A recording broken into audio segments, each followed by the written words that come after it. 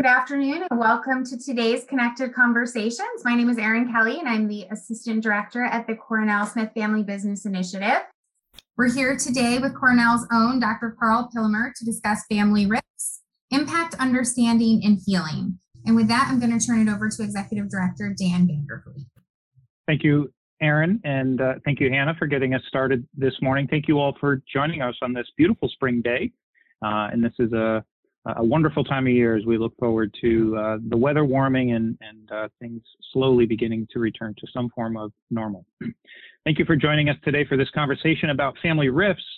In the context of family businesses, these are certainly very pertinent conversations, as many have experienced rifts in some form in our own families, but when business is layered on top of that, it can become even more complex, and the ripples that emanate out from there can have dire consequences, not only for the family, but also for many in the business or the surrounding community. We are honored to have Dr. Carl Pillemer with us here this morning. Dr.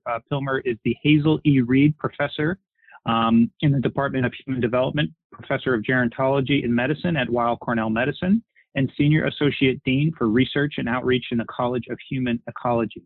Carl also directs the Cornell Legacy Project and is the author of the book 30 Lessons for Living. I stumbled onto Carl's book much by accident, called Fault Lines, his most recent book, and read it immediately. And even though this is not a book written about family business per se, what we'll find from Carl is that there is a definite connection, both in some of the research subjects that he interviewed and got to know, but also just an understanding what causes family rifts and the ripple effects that they can have, but also, and more importantly, where we hope to close today, how we might reconcile some of those rifts, whether it's personally or within our family or something that we're just part of in some capacity. Carl, good to see you. How are you today?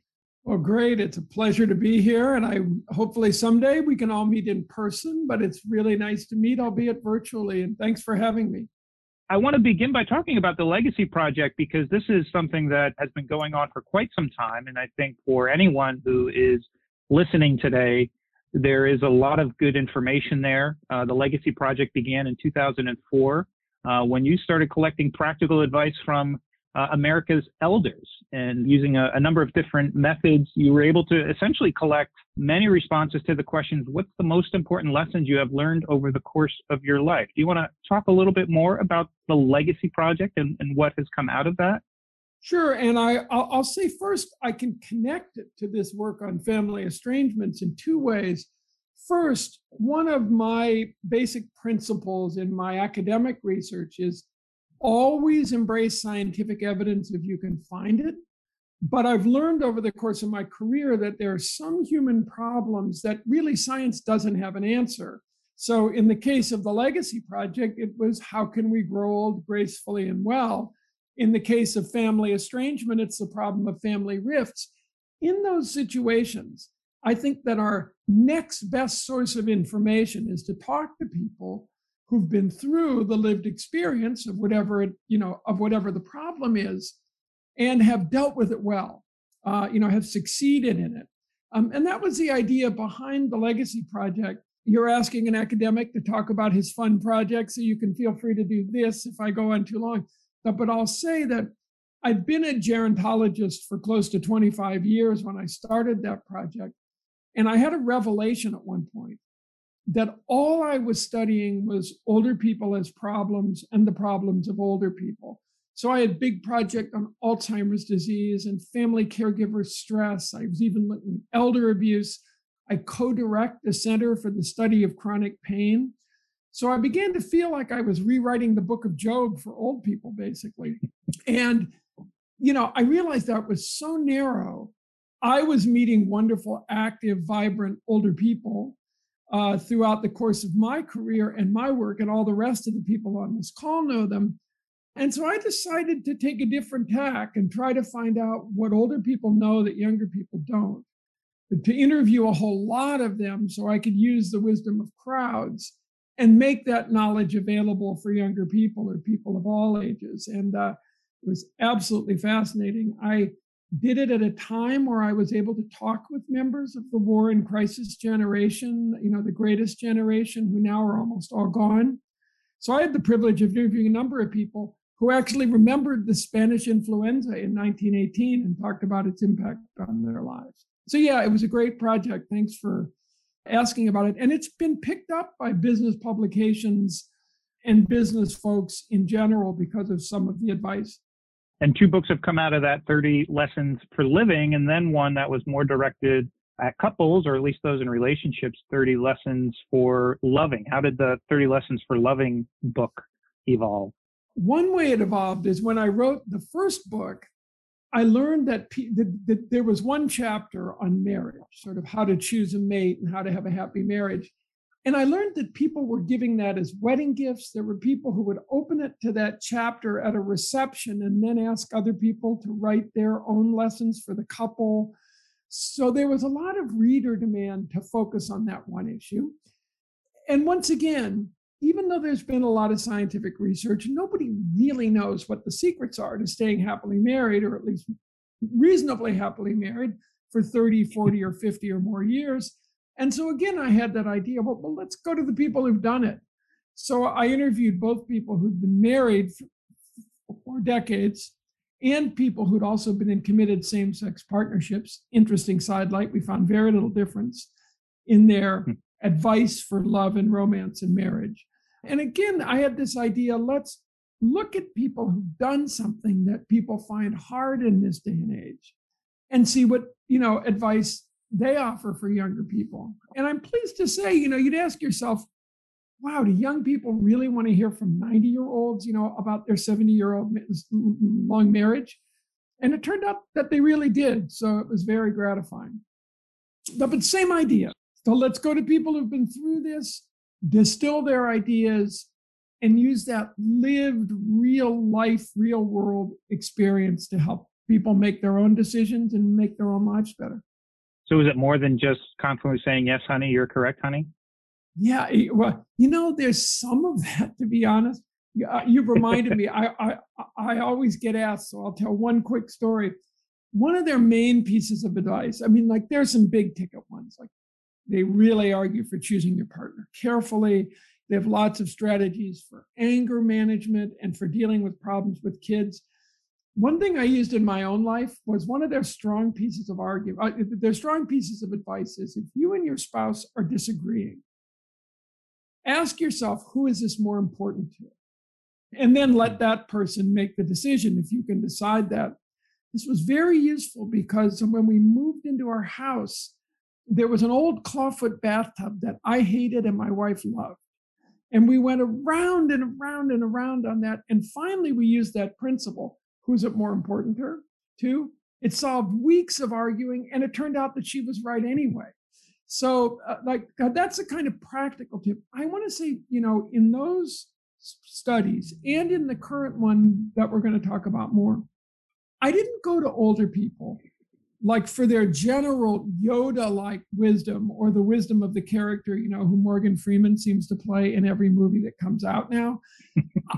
I wanted specific practical advice, like what should someone do if X is happening? What's your advice for concrete situations?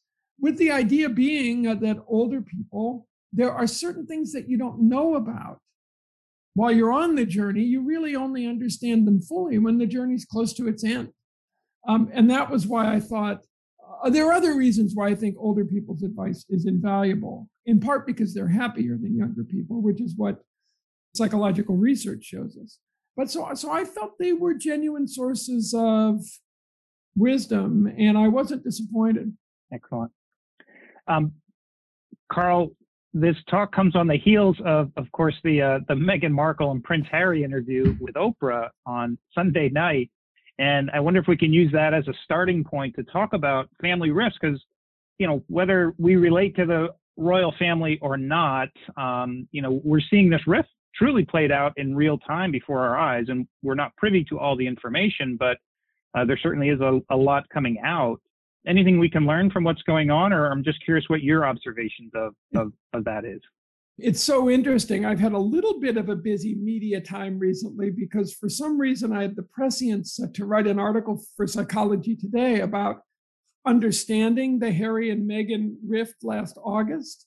So you know that so I was thinking about it even back then. I think it's a great segue into our conversation because, first of all, if there ever was a family business, it's English royalty. I mean, it has I think, and you're more of an expert, but a lot of the same characteristics with all kinds of other stuff laid onto it. There are two elements of the Harry and Meghan issue that really stand out. One is what I call in the book the problematic in-law, that leaving aside these critical issues of race and other things, there's a surprising number, perhaps not surprising number, of estrangements that result when someone in one of our ordinary families marries the wrong person, quote unquote. You know, a big problem, as one of my interviews told me, is that the problem with in-laws is they aren't you and they aren't your family. So there are structural difficulties in integrating in-laws into a family that occur everywhere. And then that can be potentiated in a situation where there are these official roles and responsibilities. So that is one predictable piece of it. However, another major cause, which you see with Meghan and Harry, a fundamental underlying cause of a lot of family estrangements, are deep differences in core values.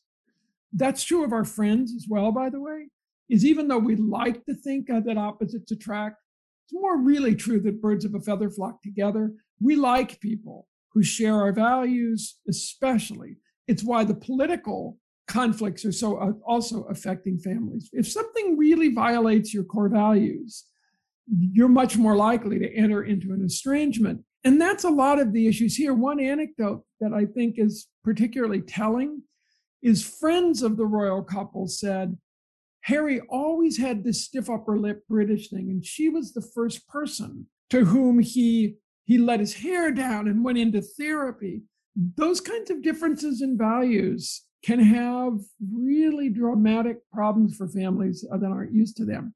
And, you know, final point, one of the things I found, and one reason why I'm grateful for this, you know, having interviewed hundreds of people now in estrangements, it's extraordinary how shameful people find it. How I was, or my viewers were sometimes the only people who'd ever been told about it. So that having it come out in the open, you know, taking this problem out of the shadows and into the clear light of discussion is really useful. And I think actually, for all its negatives, having this story aired so widely will help some people in long-term estrangements not feel so alone or like theirs is the weirdest family in the world. So I think that's a good side effect. We'd like to do a quick poll, and this will sort of set the stage for the rest of our conversation. And again, this poll is completely anonymous. We just want to take the temperature of the crowd. And in this, have you experienced some level of estrangement in your immediate family, or at least aware of estrangement within the family somewhere? It does not necessarily need to involve you directly, because I think what came out of this book is that there is a large percentage of families that have experienced it, and the consequences of it have many meanings, be they emotional, physical, even financial. So, you know, of the 50 or so online, we've got so far, Carl, 30, or about 86%, they've experienced it. So what's your take on that, Carl? That's very close to what, I mean, I think if you define it broadly, that really is common. In my book, well, you know, I defined it more narrowly, so it had to involve the individual person. So if you ask a random sample of Americans, are you currently estranged from one of your close relatives? That is, you have no contact at the present time. About 27% say yes. So each of those persons in a family and the other family members know about it. If you think of what the ripple effects would be, I think our sample here is probably very accurate. I think that at least 80% of families have had some experience, you know, of people, so that either it might mean you're the person who had an estrangement, or you're somebody caught in the middle who's tried to act as an intermediary. Or in some cases, and I know this happens in family businesses, it might have happened in the generation above you or even below you, depending on how old you are. So I think it's a pretty good poll, Dan. I think that's probably quite accurate. 4/5 of people would say, yeah, I've seen this in my family at one point or another. So it is, look, numbers don't always speak for themselves. But, I went into this project wanting to find out, was this one of those endless number of hidden epidemics, that the media tells us about, ranging from toenail fungus to, anxiety about cats or whatever? Or is this a real, very, very widespread phenomenon? And the answer is the latter. This isn't a media construct, at least in our country. Yeah. This is a really widespread problem affecting lots of people directly or indirectly. So I think that's great. That really helps. That helps shed light on it.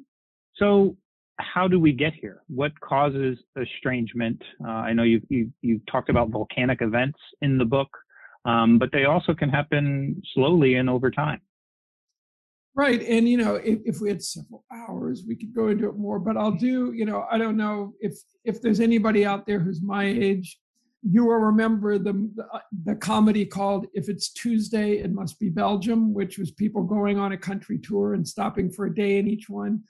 Well, I'll stop for a minute in each one. I would say that globally, there often is a key event, a signature event, that serves as what psychologists would call a relational turning point or a relational transformation. But without trivializing it, you all know, especially if you're in a business, what one event can do to a customer.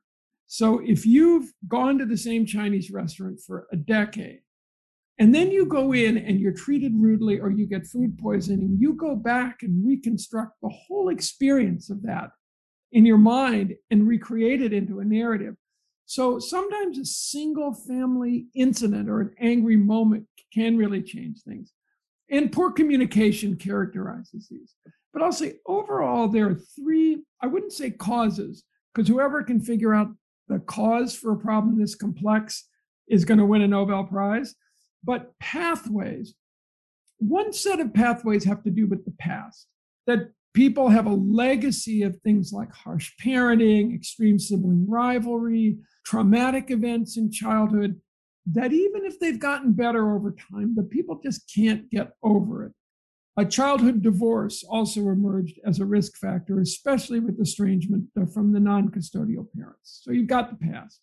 And then you've got some sociocultural factors that our society creates, values and expectations about families that our family members sometimes can't live up to.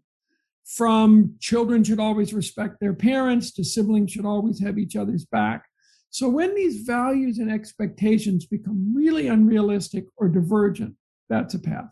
And then we come closer to our topic for you folks. Two more immediate causes. One was the one I mentioned, was the problematic in-law.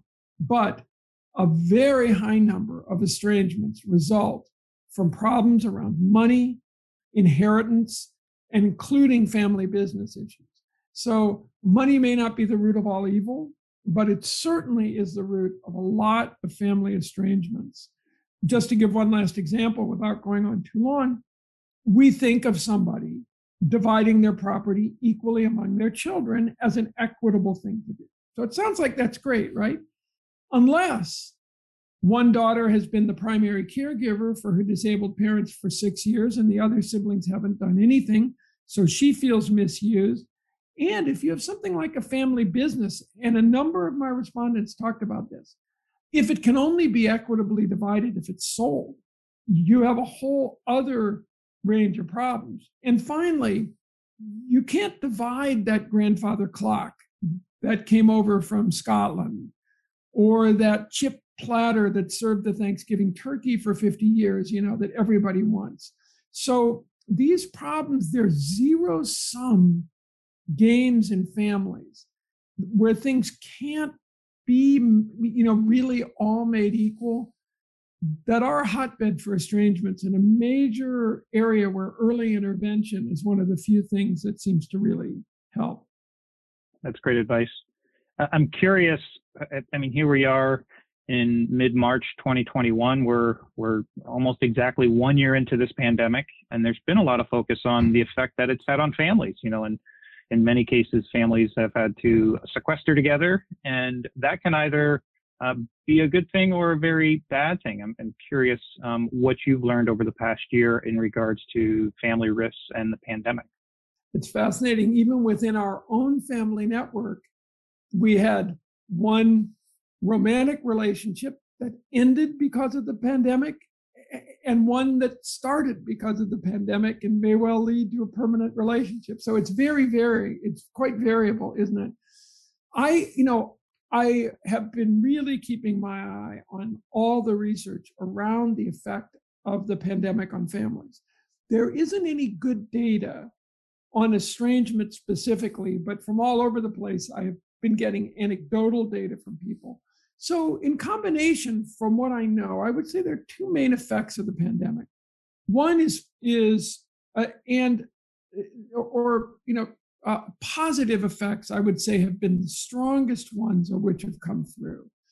That families, because they are relying more on Zoom, there are more ancillary members. I've seen it even among people I know where a family member who was estranged kind of comes on the family email or lurks in some of the family conversations more. So I think there's been a greater ability to bring these distal family members in.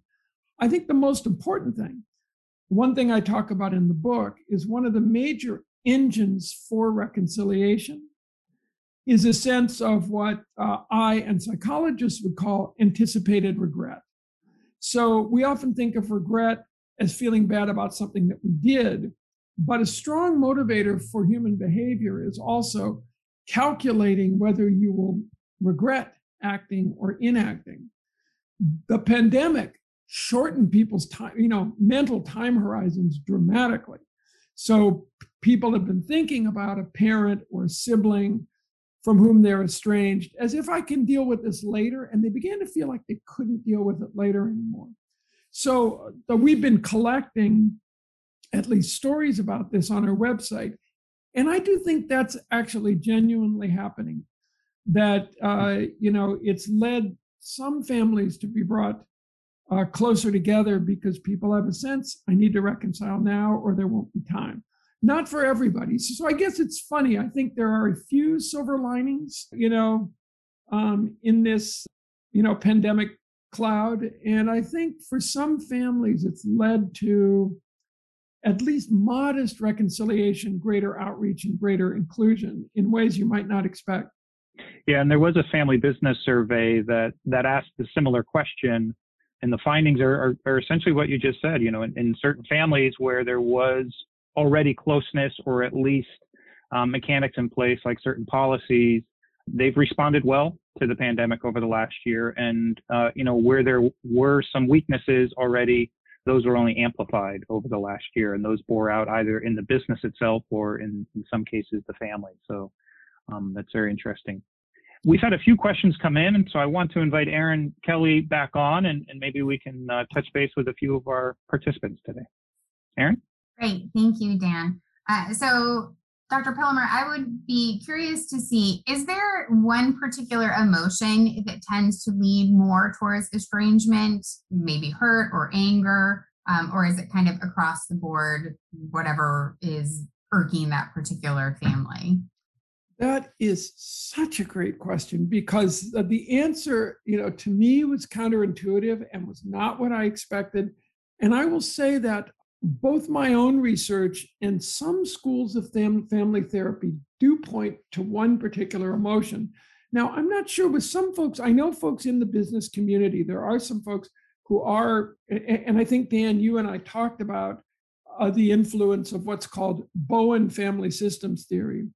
And I know there are folks who are, if you don't know about it, it's complex and it's not for everybody, but they have some really powerful insights, both for family and business, I believe. And one thing which I found that maps completely onto Bowen family systems theory is the importance of anxiety in family cutoffs or estrangements.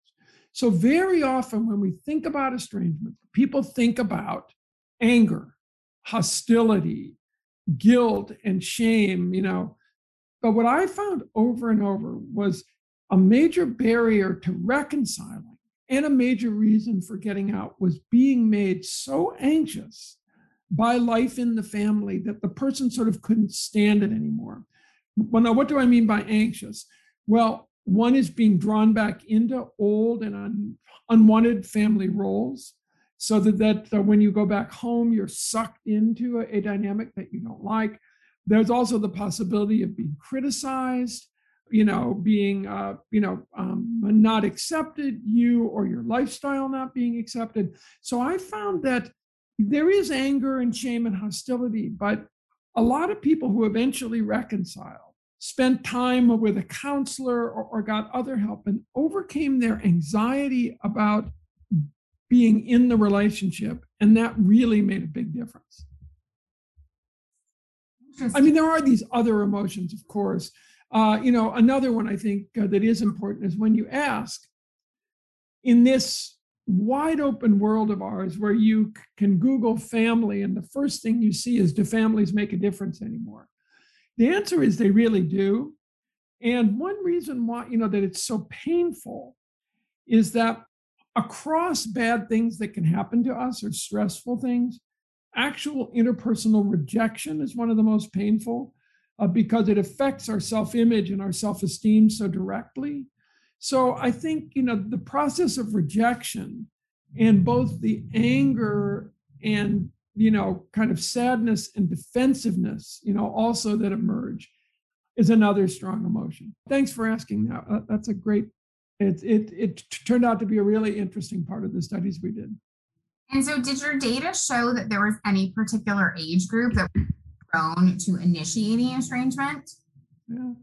I think, not exactly, but because I did something different in this work, and I think it makes it maybe a bit more appropriate to the world that you folks work in. Most studies of estrangement have focused only on parents and children, whereas I included grandparents, siblings, grandchildren. Many people were very close to cousins, almost like siblings, and so estrangement from them was difficult. So if you look at that, I'd say yes and no. People between the ages of 30 and 55 are more likely in the surveys we did to report estrangement. But there's a pretty simple reason for that. If you're between the ages of 30 and 55 or so, you're very likely to have living siblings, living parents, and living children. So you have more people from whom you can become estranged. I would say one thing, though, and I think there's good evidence, and it's a very important cautionary note for you parents of adult children out there.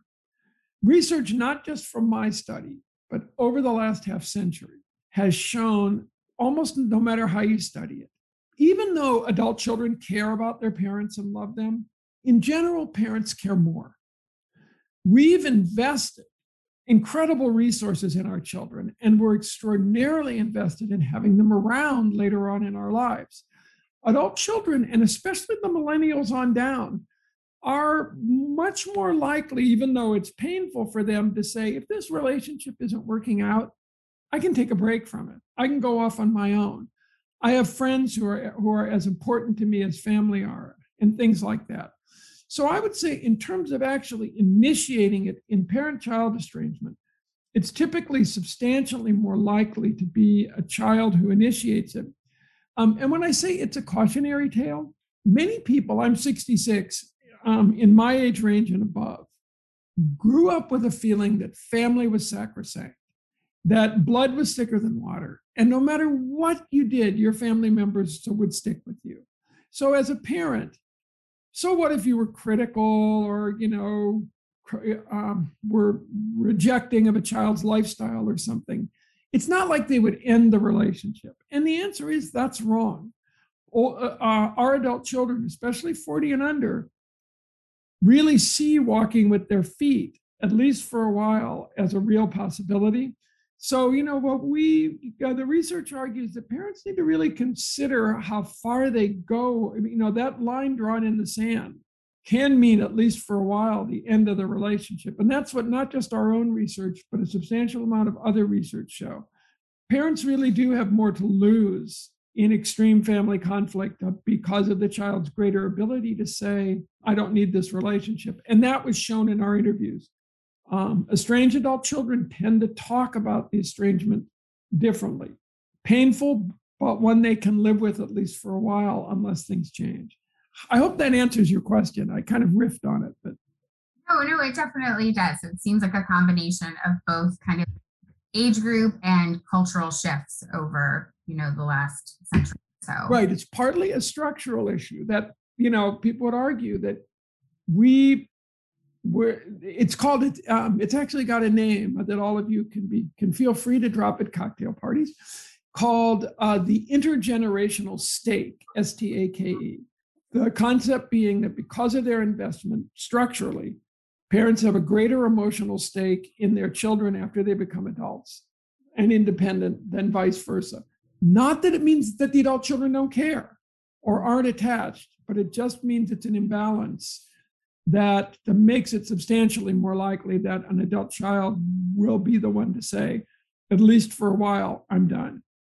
Very interesting. So we have another question from the chat. And it says, it seems a major cause of family rifts is one or both parties feeling betrayed, and a sense of betrayal. Can you talk a little bit about practical guidelines on recovering from betrayal and perceived betrayal? I knew one reason why I wanted to do this was I knew I would get good new ideas. I didn't single out the concept of betrayal specifically in the book. And however, that question makes me realize that it does characterize a number of these relationships where somebody does feel betrayed. But I guess I would say that wasn't typically the language that people use, so that they were less likely, I guess, to say the person betrayed me as they disappointed me, they violated my expectations. There were some incidents of true betrayal where a person either violated an agreement. Certainly there were financial shenanigans or financial issues in which the person felt truly betrayed by the other person. One thing which happened in those situations certainly was both an increase in shame and in anger. So in terms of what people do to prevent it or what to do, there was, even though I don't have this quantitatively, so I can't say it exactly, from looking at our 300 interviews, a situation where there's, say, a concrete incident of betrayal, where someone does something bad to the other person, and it's not in the context of a long-term bad relationship, those were more likely to reconcile. People, especially if it's a situation where someone can identify, here's what I did to you, I was wrong in doing it, I'm sorry. That can really be helpful. I'll give an example. If I could give a family business example, which I talk about in the book, and unfortunately this one did not reconcile. There was a family business in the Midwest that was started by the patriarch who was in the grandparental generation. It was very successful. Most of the kids and at least one in-law came in. So there were several children. There were about 6 children. Most went into the business, or their husbands did. The patriarch died and all the assets were in the hands of his widow. And she decided to cut a couple of the siblings out of the business and told the other ones, but not those 2. So they felt unbelievably betrayed, not just by the grandmother's will when she died, but that other people had known about it and not told them. And that estrangement had a ripple effect down through generations where the cousins no longer spoke to one another. And it had been one of those big Italian families with sauce always bubbling on the stove. Every holiday together was completely split apart. So, that's a cautionary tale for anticipating what somebody else might think of as betrayal and taking action. So, yeah, I'm going to think about that more, though, too, because as I'm talking about it, it seems like it was an ongoing theme, and I can certainly give that highlighted example. And we need to go back and take more of a look for how that theme comes up, I think. I have one more question. And so I was listening recently to David Kessler, who's written about grief, talk about judgment demands punishment. And I was curious if in your research, if you found that estrangement, the root of it to be more about self-preservation or a punishment of sorts towards the person that they were having the disagreement or rift with. Yeah, there's a psychoanalyst talks about annihilation fantasies, that people have where they're so angry. Let me answer that in a slightly broader way. And if it doesn't get to it, tell me. You're right. There are these punishment fantasies and what someone wants to have happen. What I learned, there are very few times as a social scientist, I will say always or never. And this is one of those few times. I'll make it almost always. Almost every person who reconciled, and in the study, I should say, the big interview study that's described in the book, we interviewed 300 people in great depth. 100 of those people had reconciled and 200 had not. So I was able to focus on this was really the largest in-depth study of people who had reconciled after a family rift ever done. So it's mountains of data, and we're still sifting through it. But one thing which almost everyone who reconciled said, the piece of advice they would offer others, is that you must abandon the idea that you can align these two very divergent pasts, that it's never going to happen that after years or decades, the other person's going to agree that they were completely wrong, that their years-long interpretation of the whole situation was wrong. This powerful narrative they've created, which they've talked to with all their friends and their sympathetic family members, really was wrong, and you're right, brother or parent or son. To give a simple example, if brother Tom thinks he was just doing normal teasing, and brother Joe thinks he was emotionally abusing him severely, after 20 years, those two models of the past aren't going to align. So almost everyone who reconciled, and it was very hard for some of them, had to give that up. Had to give up the idea that the other person had to beg for forgiveness. Often they gave up the idea that the other person even had to apologize, and they lived life forward. They basically agreed not to process the past. And it was very few of them who found it to be successful, to try to bring the other person over to their view of what had gone on. So, and they typically learned that they were so attached to their own narrative of what went on, and the other person was too, and that neither of them were going to give it up. So in most cases of reconciliation, whatever the cause, and certainly over financial issues, people basically said, if the other person could have acted differently, they probably would have. I can't convert them to my view of what went on, and we're just going to plan for a future from here. So yeah, I think most people gave up the idea.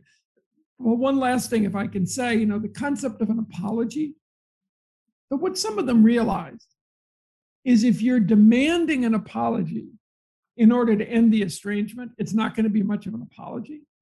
So that it doesn't make sense to have that be a core demand. And often an apology followed later after people had reestablished contact and kind of gotten back together again. So I think that relates, that's the best way I would answer your question, that yes, there was feeling violated, feeling, the sense of justice in a lot of people had been violated. But if they wanted to reconcile, they almost invariably gave up that, passion for justice and kind of self-abasement in the relationship and moved ahead without it. Great, thank you. Dan, I'm going to turn it back over to you. Thank you, Erin. Yeah, that's wonderful insights and great advice. In the context of reconciliation, we do want to just share one more poll question, being that many people who are with us here today have indicated they are either part of a rift or there's a rift in the family. So if you have experienced this rift, do you believe it's reconcilable? one of the big takeaways for me in the book, Carl, was the fact that in many of these reconciliations, similar to what you just said, you have to get beyond the fact that our paths are going to merge in a way that I might be happy with, but what's most important is just the act of initiating the reconciliation and the fact that you do it more for yourself than for the other person. Is this accurate? I think that is absolutely right. That, people have asked me about this project in the book, what was really surprising. And one of the most surprising things, or a thing I hadn't expected, was how many people found undergoing what you might refer to as a discipline, which is, of course, used in coaching and in business. The idea of a discipline is doing something difficult where you succeed, you fail, you succeed, you fail. It might be difficult, but you stick with it. That's the way they often describe this reconciliation process. And many people who did it, even if they tried and failed, felt a sense of resolution, a sense of weight lifted from their shoulders, and a sense, I was surprised how many people said, yep, I overcame these issues with my brother. It's not perfect, but we're in touch now.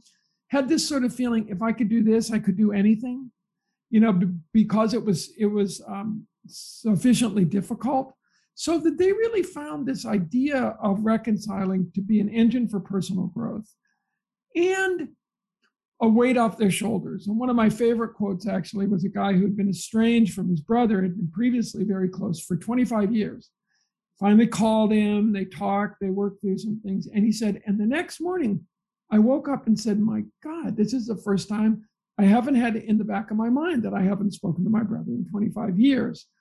So they found concrete benefits also, by the way, that they had access again to family resources sometimes. They were part of family gatherings. If a whole side of the family's been split off, there may be all kinds of reasons to have that connection. So there were concrete benefits, but exactly as you say, there were these psychic benefits as well. I wanted just to add on to that. I haven't really analyzed it. I do think that the conflicts over money and the splits over family businesses, if I went back and looked at it, were, if I can put it this way, more reconcilable. That if there had been a pre-existing pretty good relationship, it was reasonably possible for folks who'd had this horrible fallout over a business deal to actually get back together. So I think in this business world, it's sort of hopeful that, if there was a good basis of relationship before, you can sort of move forward and get some of these benefits. So it's interesting, and I didn't answer, but if I could answer, I would probably put, I don't know. I'm in the midst of a rift with my brother that is many years in the making, and similar to as you shared before, it built for some time, and then there was an event that involved money, a very small sum of money, in the passing of my mother and her estate. And and I see this play out in family businesses as well, that often it's not the money at all. It could be $100, $100,000, or 100 million, but it's the emotional, fight that erupts. And so, they're 60% say that they're in a rift and they do find that it's reconcilable. One says no, and about 40% unsure, which, maybe they're looking for some guidance on this topic. Hopefully they've received some already, but where's a good starting point? You've identified a few, classic, brother rifts. Mine is a brother rift, or maybe it's a parent and child rift, or maybe it's just somewhere in the family. Where do you begin? Well, let me give, so what's great about this project, Dan, is I'm not giving my own advice. I'm giving the advice of this large number of interviewees who've done it. So here are several points that they would say. One, ask yourself if you're ready to reconcile.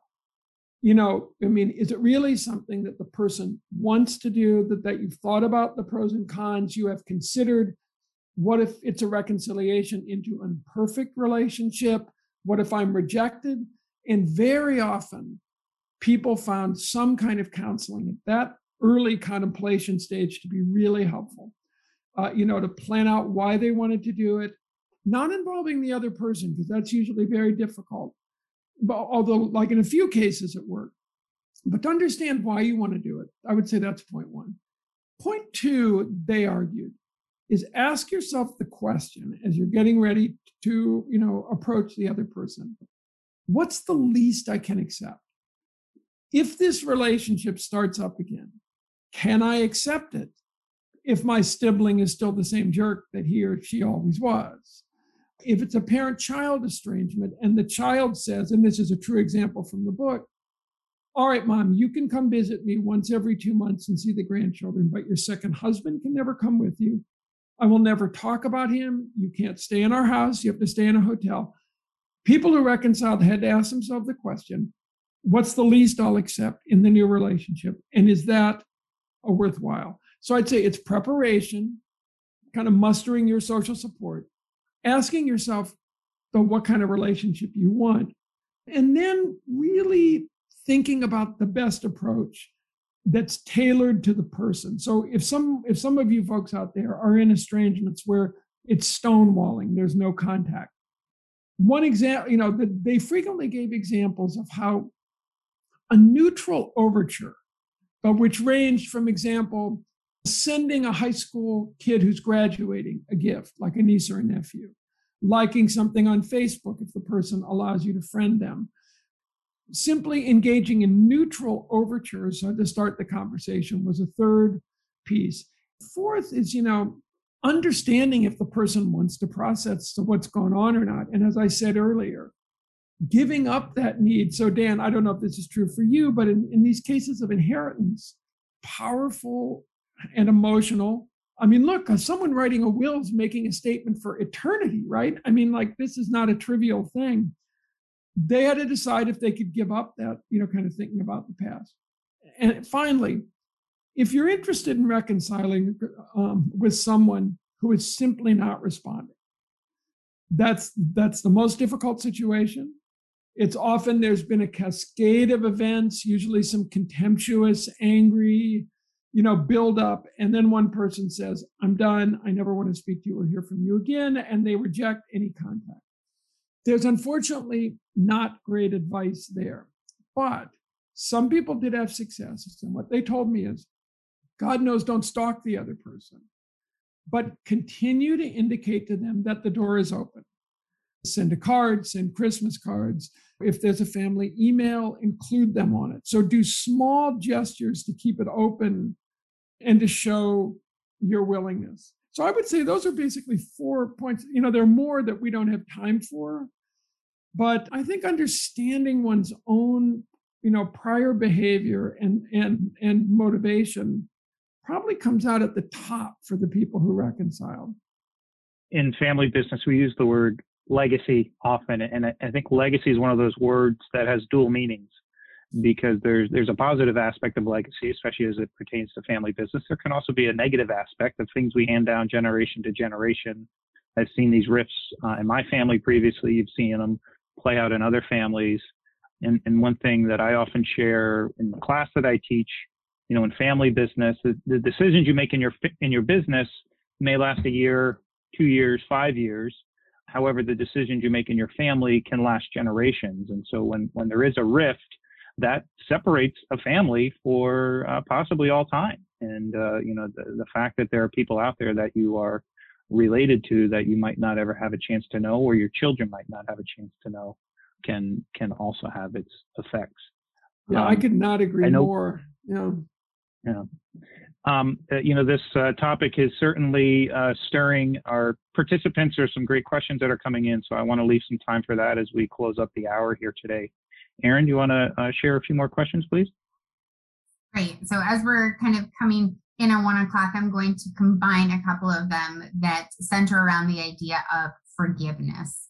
And so talking about that if apologies are not forthcoming, how important is forgiveness? And then we have one that really specifically talks about the example of in South Africa, the Truth and Reconciliation Commission, and talking about that, in your book, you talk about that successful reconciliations don't refight the past. They move on. They decide that they're going to move forward and build new.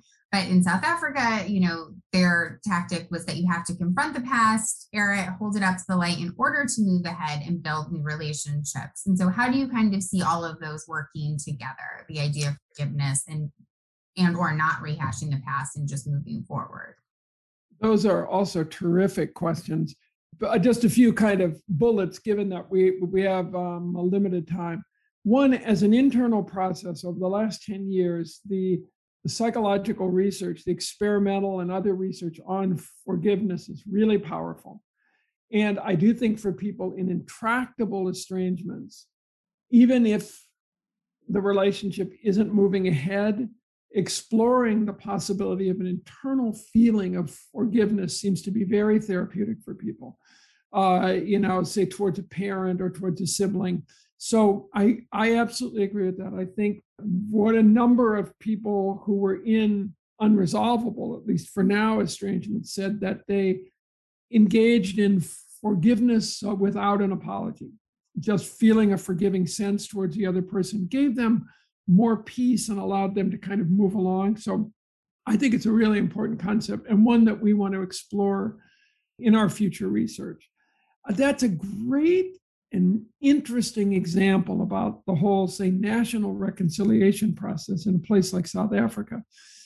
The only issue there is there was pretty good consensus about who was at fault in that situation. I haven't really thought this out, so I'll just say off the top of my head, you sort of knew who the oppressor was and who the oppressed was, to some extent. And so there wasn't a big issue of debating who's to blame as much. And I think that is almost always more uncertain and ambiguous in families, and why it's harder to get through it. If somebody will admit that they were at fault and that they want to reconcile because they admit that, it can be easier. So I'm going to have to think about how that analogy fits with a family estrangements. And I think it's another good example, and it relates to what Dan just said too. Many people in the study, by the way, especially those whose families had broken up because of money. So we interviewed several dozen college students about estrangements in the parental generation, which were often over money. Everybody said, look to the next generations. Like, before you have this massive rift over money, know that it may persist, as the Iroquois nation said, down to the 7th generation. So think of this collateral damage and ripple effects as part of it. But yeah, but coming back to your question, yeah, I think internal feelings of forgiveness and conveying that can be really powerful in these fractured relationships. So it's like you were reading my mind and that of our participants, because the next question is talking about how to avoid passing along the negative repercussions or effects of those rifts to the next generation. And are there any opinions, guidelines, advice to that next generation so that we can avoid giving them bias, even if that rift isn't reconciled? Great question. And, there's some questions that have an answer that is simultaneously simple and very difficult. And that's the case here. Very similar to the way parents are advised during a divorce. Number one is to, especially if it's between, say, my age-ish or people in middle age, as this often is the case. And this was a frequent scenario in family business folks in my studies. There'll be siblings who are in a business together and there's a rupture, and then their children take sides. The people who work their way through it best encourage their children to stay in contact. So the third, the child generation who was not involved, they assured them that they were innocent bystanders, that this wasn't their fault. And I'm talking more about children in high school and beyond. And that was also an important engine for reconciliation, that, let's say, two brothers had a falling out over a financial issue. They aren't speaking to each other at all. Those families that prevented the ripple effect down through generations as best they could, who didn't require everyone else to take sides, who held back on their extreme criticism of the other person. That was beneficial for everybody. And, the more intractable money-related estrangements were when the sides split so dramatically, no one saw each other again. And you'll see examples in the book of this. So I think it's having a bigger and broader view of, I think, as Dan said, really excellently, it's a broader view of family life in which you do not enlist everyone else into this a financial feud, and where it's openly discussed and kids are encouraged to spend, the cousins don't lose the cousin relationship because the parents are fighting. And we heard that again and again from young people who were innocent bystanders. They would say things like, I just can't believe they would rupture our family over, this inheritance issue or over some business deal. So it is actively, consciously preventing these ripple effects into future generations would be really worth everybody's time and effort. Great. Thank you. This has been wonderful. Thank you so much for being with us today. I'm going to hand it back to Dan to close out the hour. Yeah, I think, Carl, you summed it up. This is simple and complex at the same time. It takes little steps to reconcile, but at the same time, huge emotional steps to accept whatever the outcome might be. So I really appreciate, really appreciate your time here today, Carl, and just sharing this. And again, based on the feedback thus far, there certainly is quite a bit of interest in this, and maybe we can revisit this topic in a little bit. Yeah, I was hoping maybe we could think of some kind of a survey. I also want to share with people, Dan, and sorry to interrupt, that we have a website that is familyreconciliation.org, all one word, family reconciliation. So it has some more information about the project. People can upload their own stories. So just wanted to mention that. No, we'll capture that, and we'll put that in our follow-up email for everyone that has registered. This has been a fascinating conversation. Well, thanks for having with me. you, Carl. I want to thank everyone for joining us here today. I invite you to join us again next month when we look at an update to family businesses' contribution to the U.S. economy. This is a research project that has been about 20 years in the making, explores the role that family businesses play in the U.S. economy, and that will be on April 14th. Carl, good to see you today. Stay healthy, stay well, and I do look forward to meeting you in person sometime soon. Thanks so much for having me, Dan. I have really enjoyed it, and and really terrific questions. They're really thought-provoking, and we'll continue to think about them on our end. So thanks a lot.